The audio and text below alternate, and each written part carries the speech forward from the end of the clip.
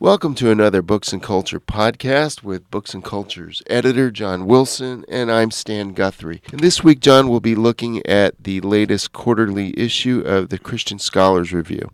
That's right, Stan. I was in England the week before last.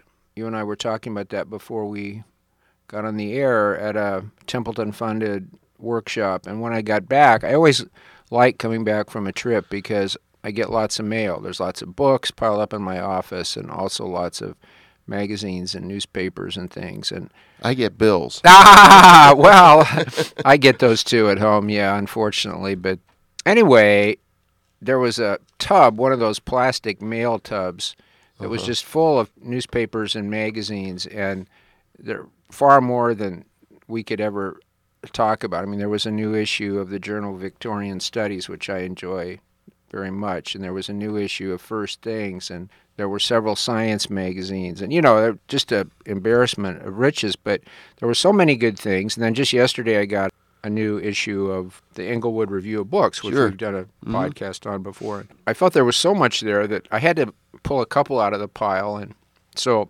this week and next week we'll do that. And this week, as you said, we're doing this issue of Christian Scholars Review, which we've talked about before, but this issue, there were two reasons that I wanted to highlight it. And that's the summer issue. Yeah, summer 2013. There are always good things in any issue of CSR, and at the back of each issue, there's a section of short book reviews, and in this issue, I mentioned a couple. One is a book reviewed by the late Susan Cologne, Victorian Parables. That's a book that we also reviewed for Books and Culture in a web-exclusive review. And there's a very good review of that book here by a scholar I don't know, but I will have to get acquainted with, Bernadette Waterman Ward, who's at the University of Dallas. So she reviews that book on Victorian Parables. There's also a review of an important book, which, again, we reviewed as well in another web-exclusive piece, David Swartz's book, Moral Minority, The Evangelical Left in an Age of Conservatism, and that's reviewed by Philip Byers, who is at Bethel University. So there are lots of things in any given issue, but there are two things in this issue that I particularly wanted to draw our listeners' attention to. This is a theme issue, and the theme is Christian higher education. So there's a cluster of 4 pieces leading off, examining this subject from many different perspectives. And I particularly want to draw attention to the first piece by Perry Glanzer, which is called Dispersing the Light, the Status of Christian Higher Education Around the Globe. He looks at the fact that in many parts of the world, especially in Africa, Christian universities are being launched right and left, and how that affects the sense of people in the United States, of their mission as Christian scholars. And he concludes, Christian scholars are to begin thinking about themselves as first and foremost followers of Christ and not servants to the profession, nation, or some other master. We must begin to think globally about education and our professions with a focus upon the Christian church's story. We must learn and tell the story of Christian higher education from around the globe. Something we have not yet done is evidenced by the fact that a global history of Christian higher education does not exist. We need to tell the story of our educational saints who began small Bible schools that have turned into institutions that serve the church and humanity in tremendous ways. Of course, we must also tell the tragic story of how the world works itself into our best creations and distorts them. Finally, North American institutions in particular should think strategically about how they can partner with these institutions around the world to make our education more diverse and global so we can prepare ourselves among this kingdom and the coming kingdom when we celebrate with Christ among all tribes, tongues, and nations. We've talked before about something that they've been doing for a while now in CSR that is interesting, and that is they will have a featured review of a book, and then the author of the book that's been reviewed will respond to that. And so in this case, the book that is the focus of the exchange was published by Eerdmans in 2012 by C. Randall Bradley, and it's called From Memory to Imagination, Reforming the Church's Music. The review essay is by Stephen Guthrie, and then after that, Bradley responds. And just to give you a little sense of the book at hand and what the issues it raised. This is how Guthrie starts out his piece. We have reached a decisive moment in Western culture, a moment of monumental consequence for the church generally and for its practice of music specifically. This claim is at the heart of C. Randall Bradley's From Memory to Imagination, Reforming the Church's Music. Bradley contends that the cultural shift from modernity to postmodernity has overturned long-held assumptions, conventional organizational models, and modes of communication. Such an environment requires nothing less than the Reformation alluded to in the subtitle. The title suggests something of the shape of this Reformation. The music of the church must move from memory to imagination. The church should continue to value its past, of course, and memory should inform current practice. The pressing need, however, is for the church as a whole, not least its musicians, to respond to the challenges facing the contemporary church with creativity, vision, and imagination. The church's worship is in crisis, Bradley contends, because we have denied, and this is a quote, that cultural shifts have been occurring and that these shifts have been affecting the church. A number of factors inhibit the church's response to these changes. These include denial, provincialism, retreating, posturing, control, and power.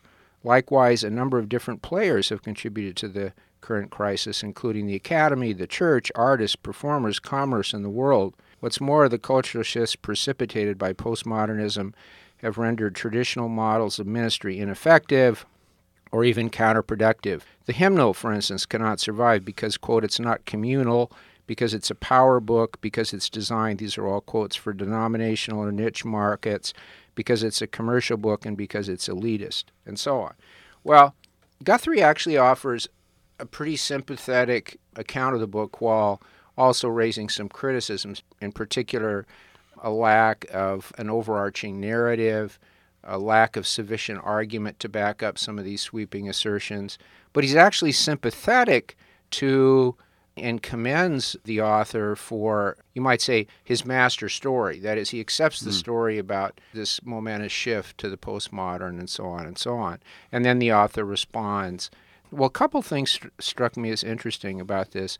One thing, you know, from many conversations that you and I have had over the years is that I find this narrative completely unpersuasive. And it was interesting to me. If you had asked me, I would have said, in fact, I have said on more than one occasion, that fortunately this particular approach to our time and applying it to this specific issue, in this case, the church and its use of music, this is becoming increasingly less fashionable. It was extremely fashionable for some time in the academic world, including the Christian academic world. But this exchange is clearly evidence that in many quarters that persists. And so that's one thing that's interesting to me, is simply a reminder that people running around with their hair on fire saying we're in crisis, it's because of the change from modernity to postmodernity. We have to do something now or else everything is going to fall apart. That they're still running around. It seems like we've heard that many times ad before. nauseum. So I'm wondering if he's a little late to the party. Is that uncharitable? Not from my point of view. But on the other hand, the funny thing is, and by the way, I looked at this book, and again, as you might guess, I didn't think it was something that we needed to pay attention to. So I was a bit surprised when it was singled out in this way for this treatment. On the other hand, the funny thing is, I've never met Bradley, at least I don't think I have, but I suspect that if I was in a place where I could participate in some of the things that he envisions, which includes a little address that he gave to members of his choir before they went on a tour where they were going to be singing in 4 different prisons. You know, there are a lot of the things that he wants to do that I think Wendy and I would feel, yeah, this is wonderful. This is great. And so another reflection I had was that, and this is true in many cases, not just this specific one, it's not necessary to accept the framing of a certain set of proposals to find some value in them. Right. Moreover, I suppose I would say in his response to Guthrie, Bradley says at a couple points, well, you know, it's true I didn't flesh some of these things out, but I wanted to take the risk of just, this is something that not many people have said, and I felt like I needed to take the risk. And, you know, I have to admit, I don't think he's taking much of a risk, but I think what I would say to him is, well, just do what you're doing and find other people who are of like mind and make it happen as best you can and take it from there. He doesn't seem to realize how the rhetoric of his proposal is exactly the same as the rhetoric I grew up with in evangelical churches in the 1950s, except it was framed differently. No one was talking about postmodernism, but people were always running around saying we were in some kind of crisis, you know.